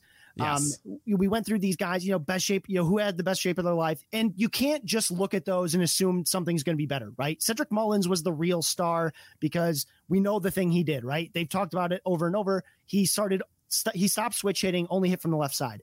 Avi Garcia did something that was actually incredible too. So Avi Garcia in 2020 had a bit of a rough year. He was actually the starting center fielder for the Brewers. Do you know what his size was? No. 6'4", 280 pounds. As a center fielder, that's Frank Thomas. Frank Thomas is 6'5", 280, right? Avi Garcia was just Frank Thomas playing center field. That's nuts. He lost like 40 pounds in the offseason. Wow. Something like that. He loses a ton of weight, gets svelte again, right? I mean, for a guy that's 6'4" and just like solid muscle, right? Like little Miggy. And he has a great season. Right. So he was really, really strong last season. Again, this is a thing where, remember how I said I don't care if Kelenic doesn't make it? It's because I got guys like this later. Avisail Garcia finishes the 26th outfielder last season, right behind like Jesse Winker, right ahead of Ryan Mountcastle, ahead of Kyle Schwarber, ahead of Chris Taylor. Like he was better than those guys. He was really, really good. Yes, he's had a streaky career. That's simply because he hits the ball really, really hard. Right. He also hits it on the ground a lot. So his BABIP can get really weird. If you look at his like career BABIP, it goes like back-to-back seasons. He had a 392 BABIP and then a 271 BABIP. Right. Like it changes. His like batting average changes by like 100 points. We've seen him real topsy-turvy because he does rely quite a bit on batted ball luck by pounding the ball between the shortstop and the third baseman. But anyway, he had 29 home runs, 8 stolen bases, still available. Somewhat durable, not super durable. He's probably more like a 130 game guy than like a 140 or 150, but this shores up the back of my outfield. And I got a guy with top 30 outfield upside to really shore up that last spot I had with Kelenic. Yeah. I mean, he's a solid player. I don't know if you needed it, but I know you can't help yourself. You're like me in this way just for hitters, where I'm like, I just want to get all the pitchers now. And you're like, but there's all these hitters, so I got to do that. Avisail Garcia has had bouts of health issues. That's really the biggest thing that's held him back over the years. Does not have a season above 140 games. Actually has one, and that was 2015, I should say. That's an issue. 135 this past year. Did go 53 in 2020, 125 in 2019, 93 in 2018, and so on. And hasn't quite had that one magical season. It was a really good season. 29 home runs, 68 runs, 86 RBI. 262 average, and actually 8 stolen bases as well in 135 games. That's really good. Yeah, so hopefully we get that long season from Avisail Garcia, but it's also a question of quality per game, which might be really good here, considering that he almost hit 30 home runs in 135 games. So let's hope that he is healthy. I definitely get it. 16th round here going for Garcia, and I hope it plays out well for you. Wade Miley in the 17th round is the start of 3 straight starting pitchers. Why did you go Wade Miley first? I felt safe in his arms. Well, in his arms. It's good that you feel safe, I'm glad. I like him a bit. At least I did at the time. And I'm sort of like wondering if I shouldn't now. Honestly, this part of the draft is where I have to admit my weakness. I'm really just looking at rankings around, looking for names I guess I sort of know, and seeing what happens, right? And Wade Miley was a name that I sort of liked, I guess. Yeah, I mean, I will say for Wade Miley, through the end of the year, I mean, through August 27th, I should say, had a 2.74 ERA, which is absolutely nuts, a 1.22 whip. Then to start September, had 4 innings against the Cardinals, allowed 5 earned runs with 13 base runners. And his last 2 starts of the year were on the 14th and 19th before he ended with injury. That were 7.1 innings, combining for 11 earned runs and 22 base runners. Completely messed up the whip, completely messed up the ERA. Still 337, but Wade Miley wasn't as pristine. He probably should have won the Holly Award, actually, of the best Toby of the year, because he really was just not a strikeout guy. Had this 276 ERA, and when you were cruising with him, now he's on the Cubs as opposed to the Brewers. Hopefully this works out well for him. I feel he's too close to being, I just called him a Toby, calling him the Holly. That is the best Toby of the year. For 17th round, I liked your 18th round pick more. I feel that there are other upside guys, but I'm kind of curious if there was, I don't know, if you expected more of the 3.37 ERA, or what you really saw for 2022 from Miley. Yeah, I wish I could tell you that there was this deep, in-depth thing that I have. It was a guy who I thought would throw a lot of innings. I think he'll throw a lot of innings, and I think that they'll be okay. And if they're not, I'll move on.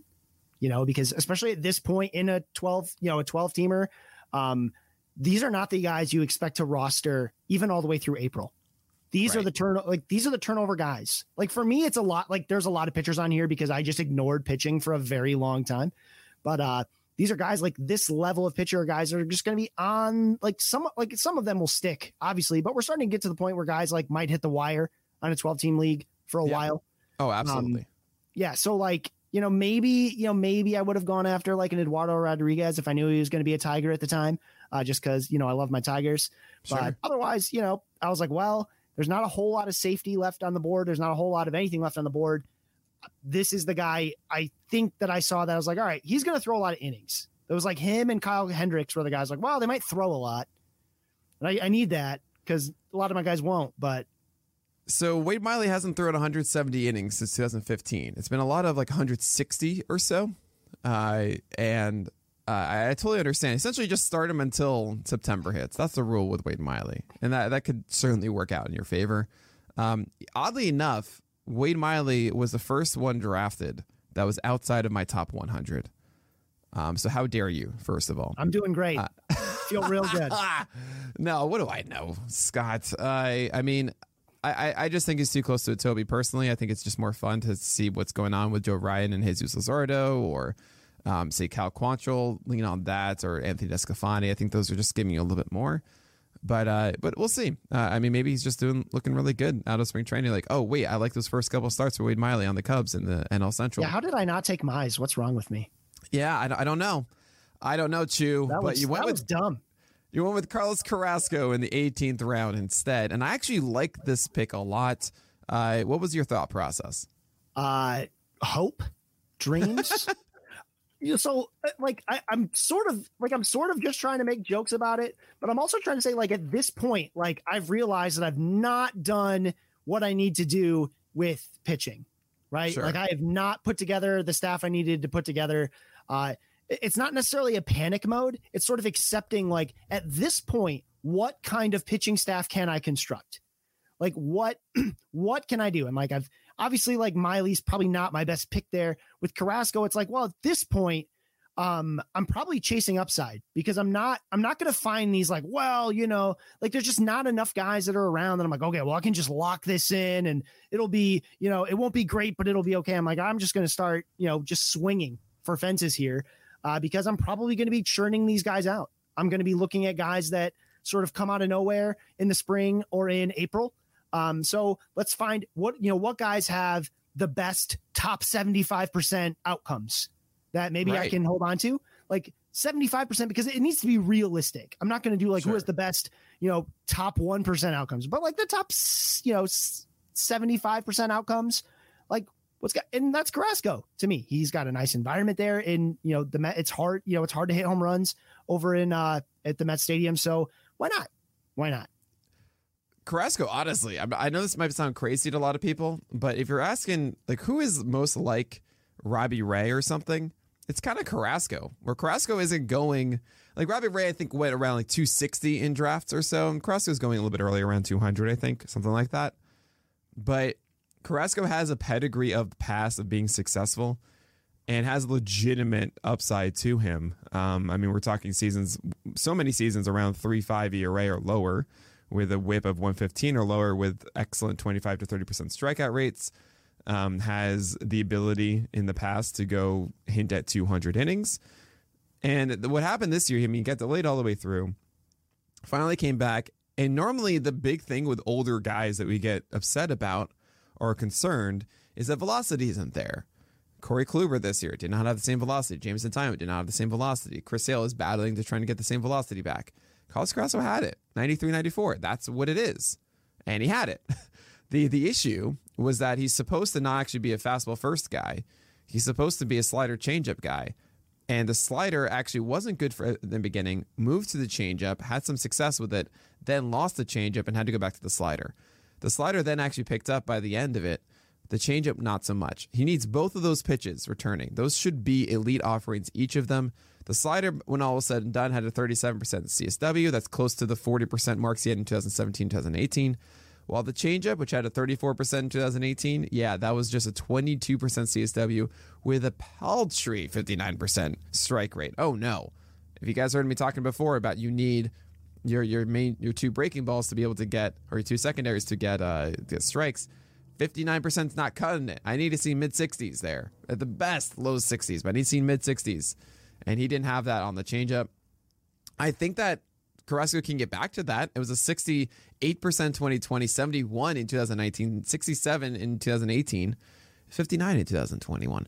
That I feel like is something that you just give him a normal offseason and start out of the gate. Like, that should come back.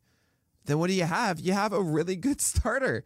You have like a legitimate starter who there's only one season outside of this one above a 130, actually a 125 whip since 2014. That's Carlos Carrasco. I think a lot of us are sleeping on him right now. 18th round is actually really good, if you ask me. It's not a seal of approval because I feel like that's kind of where he's going. But the more and more I think about Carrasco, I'm like, yeah, I got to make sure I get him in every draft because it's like, we're chasing the Logan Gilbert, Josiah Gray, Skubal, all that stuff. I'm here for it. But Carrasco presents the same ceiling. And he's going rounds later. So I'm for this shoe. He's just old, but it didn't lose the velocity. No, that's the important part. It's great. We're pretty much around, like, once you get to around pick 200, and these Yahoo 12 teamers, after pick 200, there's not necessarily bad picks, except for guys that just like will never play, right? Like at this point, I really stop looking at ADP at this point in drafts. Right. I have players I target, like I might look at ADP a little bit just to see if this guy's even being drafted, especially these earlier drafts. You don't have a great sense of like, are these guys even being drafted? Do I need to bother? Right. But in this case, it was like, look, yeah, sure. Maybe if I like scrounge around for like early mocks and maybe Carlos Carrasco went a couple rounds later, at this point, who cares? He was a guy I liked. I sort of like you, I was like, I like the upside here on the veteran. I'll just grab him and see what happens. I don't care if I could have gotten another guy around later. Right. Like, all right, it doesn't matter. Five picks to go. You take 3 starters and you take 2 hitters. The first hitter was Taijuan Walker in the 19th round. So much debate this year about Taijuan Walker. Beginning of the season was looking great, was doing these wonderful things. Then I believe he got hurt for a moment, only had 30 games total, 29 starts. If I remember correctly, I just got to look. I think there's a gap somewhere. I don't remember. But it wasn't, there was a big hump in the middle of the season.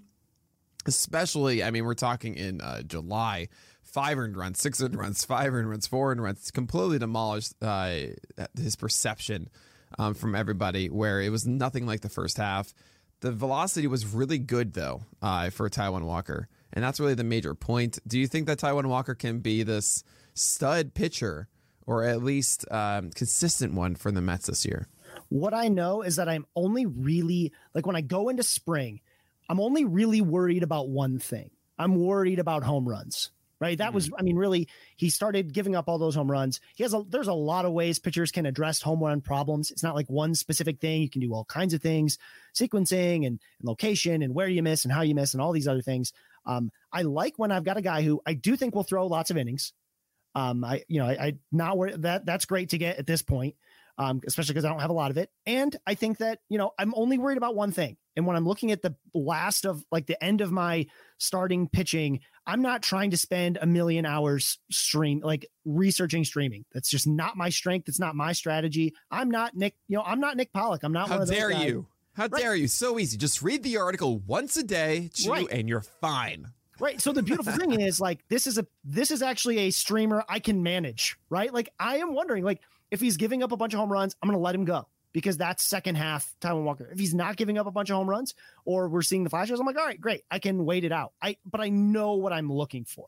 And sometimes you just gotta play to your own strengths and do what you know you can do. Like there are great strategies that I can't do because I don't have the time or capacity to do them because I'm already sort of far behind. So I do rely on reading a lot of articles and I rely on things that I can understand. And Taijuan Walker is a guy I can understand. Well, there you go. Taijuan Walker threw hard. It was really nice. I call it Speed Walker. Get it? That was my SB roundup. Okay. 94 to 95 on the fastball as opposed to 93 to 94 in previous seasons.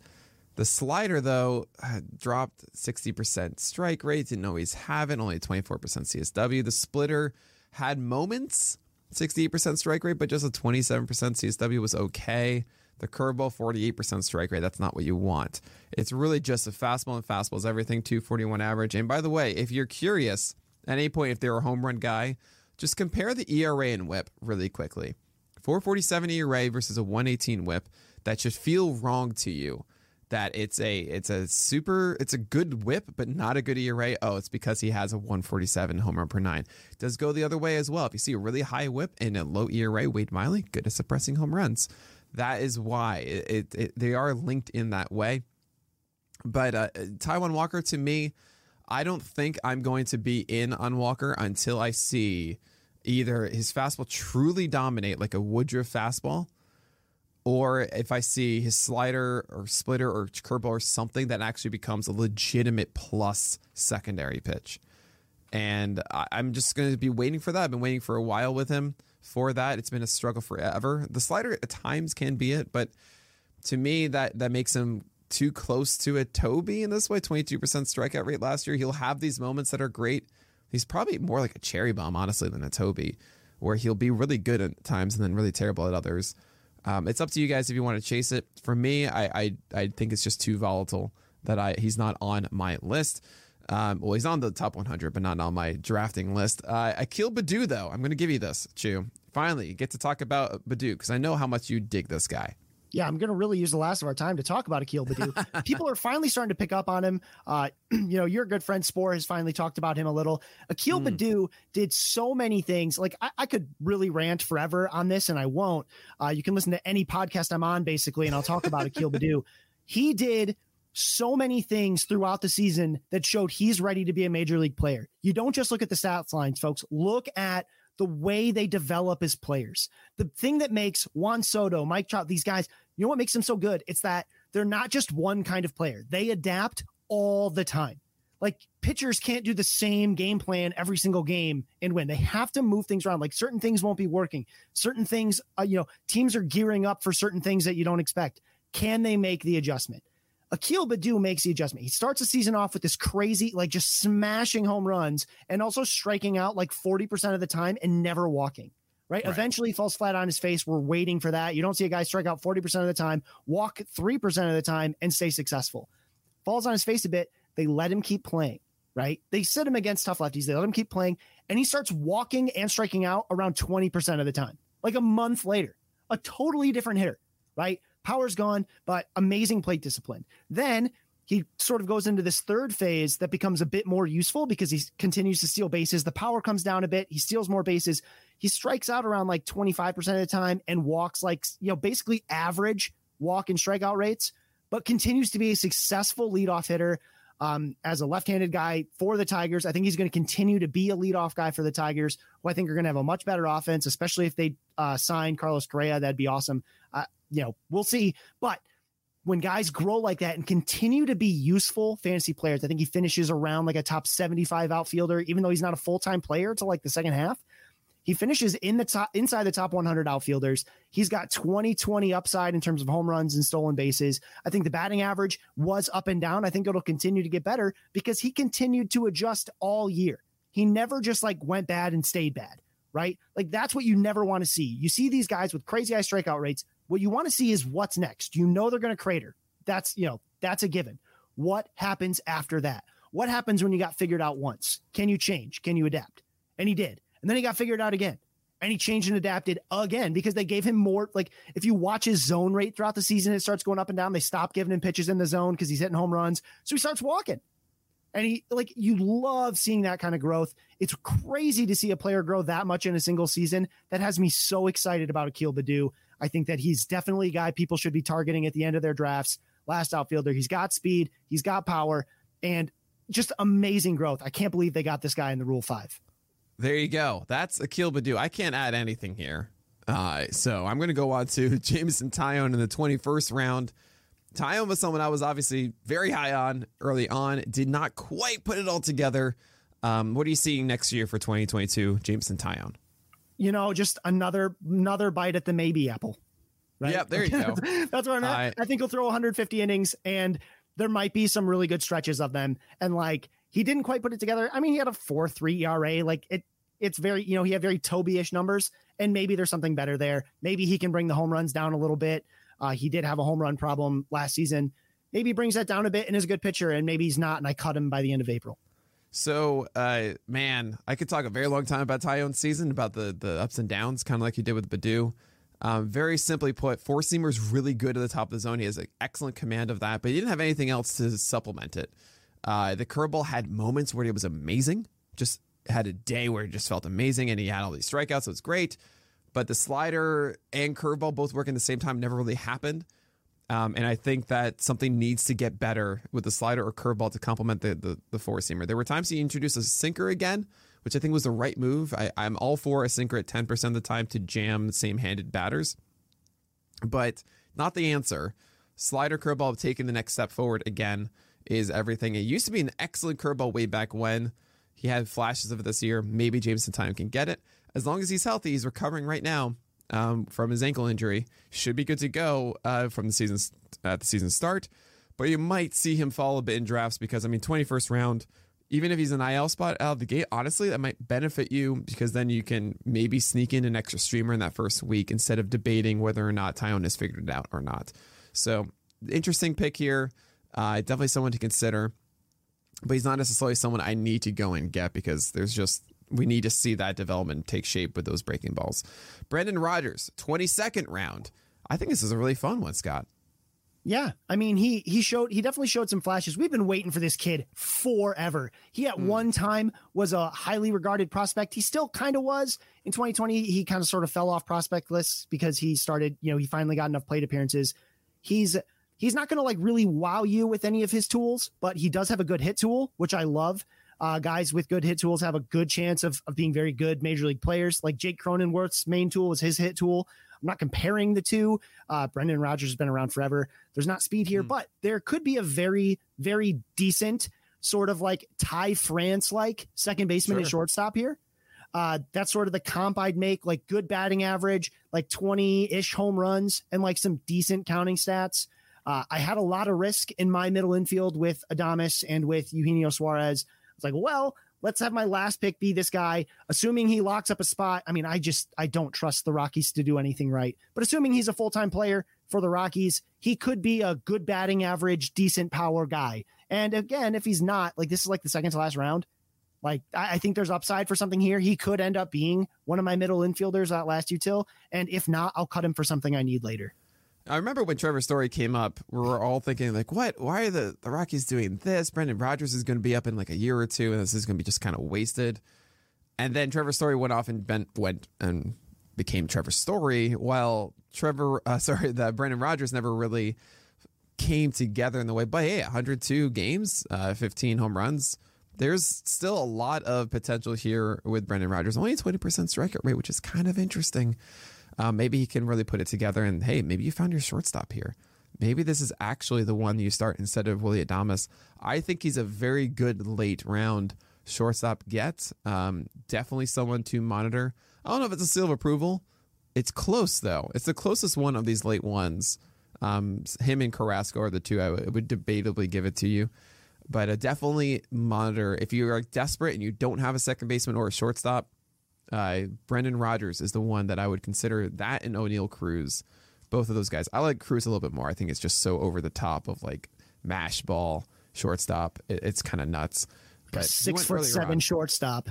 But. It's really nuts. But yeah, Rodgers and Cruz are the two late shortstop options that I would be considering. And last round, I really like this one because it's my boy Michael Fulmer. And Fulmer, man, he got saves for the Tigers down the stretch. And guess what? He's throwing hard again. He's throwing like he did 95, 96, like he did in 2017 and 18 when I was excited about him. But it's out of the pen, and that's why it's happening. But also his slider's at 91 now. That's really good. I'm really excited. And he's a closer. You got yourself a closer in the last round there, Chew. Yeah, I mean, like, I think all the projections, rightfully so, are probably going to be leaning on Gregory Soto here as the closer. But, dude, he walks a lot of people, Gregory Soto does. His walks per 9 last year, I know it's not the best stat, but it was 5.65. It was a 14.5% walk rate. He's always had a high walk rate. Fulmer doesn't, right? You really like closers who don't walk people. I think that he's very much in the, and Gregory Soto's left-handed. Some managers don't care for that. AJ Hinch doesn't seem to care that much, but I think it's a dart throw. I don't have another closer. I've only got the one. I'm okay with that in a 12-team head-to-head category league because you can kind of stream that spot and go after it because saves come in weird chunks. You'll have 1 week where a guy gets 5, then he gets 0, even though he's the best closer. So anyway, I think the Tigers are going to be a scrappy team. They're actually a 500 ball club after the month of April. Yeah. The Tigers were. They're a scrappy team. I think he has a good chance at being a closer. It's my last pick. They have no reason not to try to get some kind of value out of him.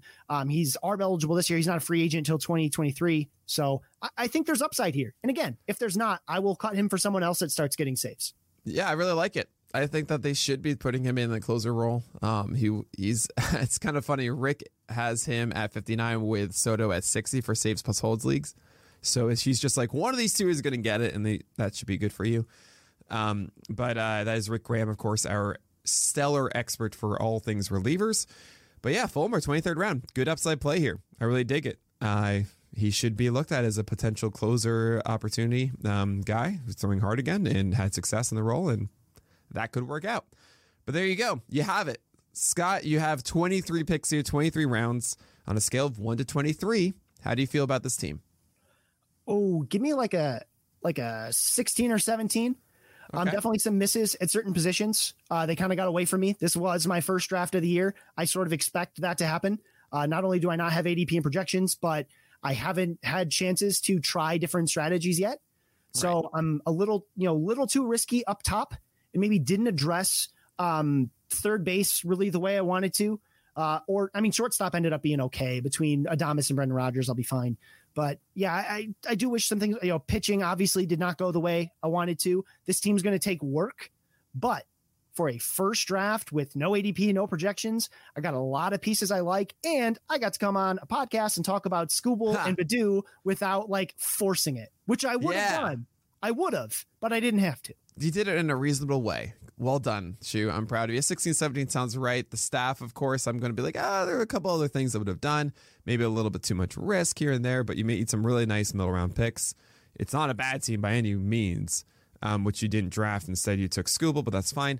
But anyway, that's going to do it for this episode of the On the Corner podcast. Before we go, Scott, remind everybody what you do. Yeah, so obviously I do the vast majority of my work here at Pitcher List. I manage our Going Deep section. I don't write the Going Deeps very often, but I help make sure they run smoothly. I also have routinely done the Batter's Box. I've been doing the Mondays for a while, so you might recognize me from there. And I've got a mostly hitter-focused podcast, obviously we talked about earlier, with Hacks and Jacks with my buddy Joe Galena, who does a great job keeping that together and keeping it moving. So if you want that hitting analysis and draft analysis, we just did a piece on early NFBC ADP. We recently did a podcast on the early steamer projections and talking about those, talking about a lot of tools you can use early in the offseason to start getting ideas for your ranks. So go ahead and check those out. And otherwise, I also do some stuff with Friends with Fantasy Benefits when I can. You cannot miss Scott Shu in the fantasy industry. He is unavoidable in the best way. We wouldn't have it any other way, Scott. Thank you so much for taking the time today. But that's going to do it. So my name is Nick Pollack, and I'll talk to you guys next week.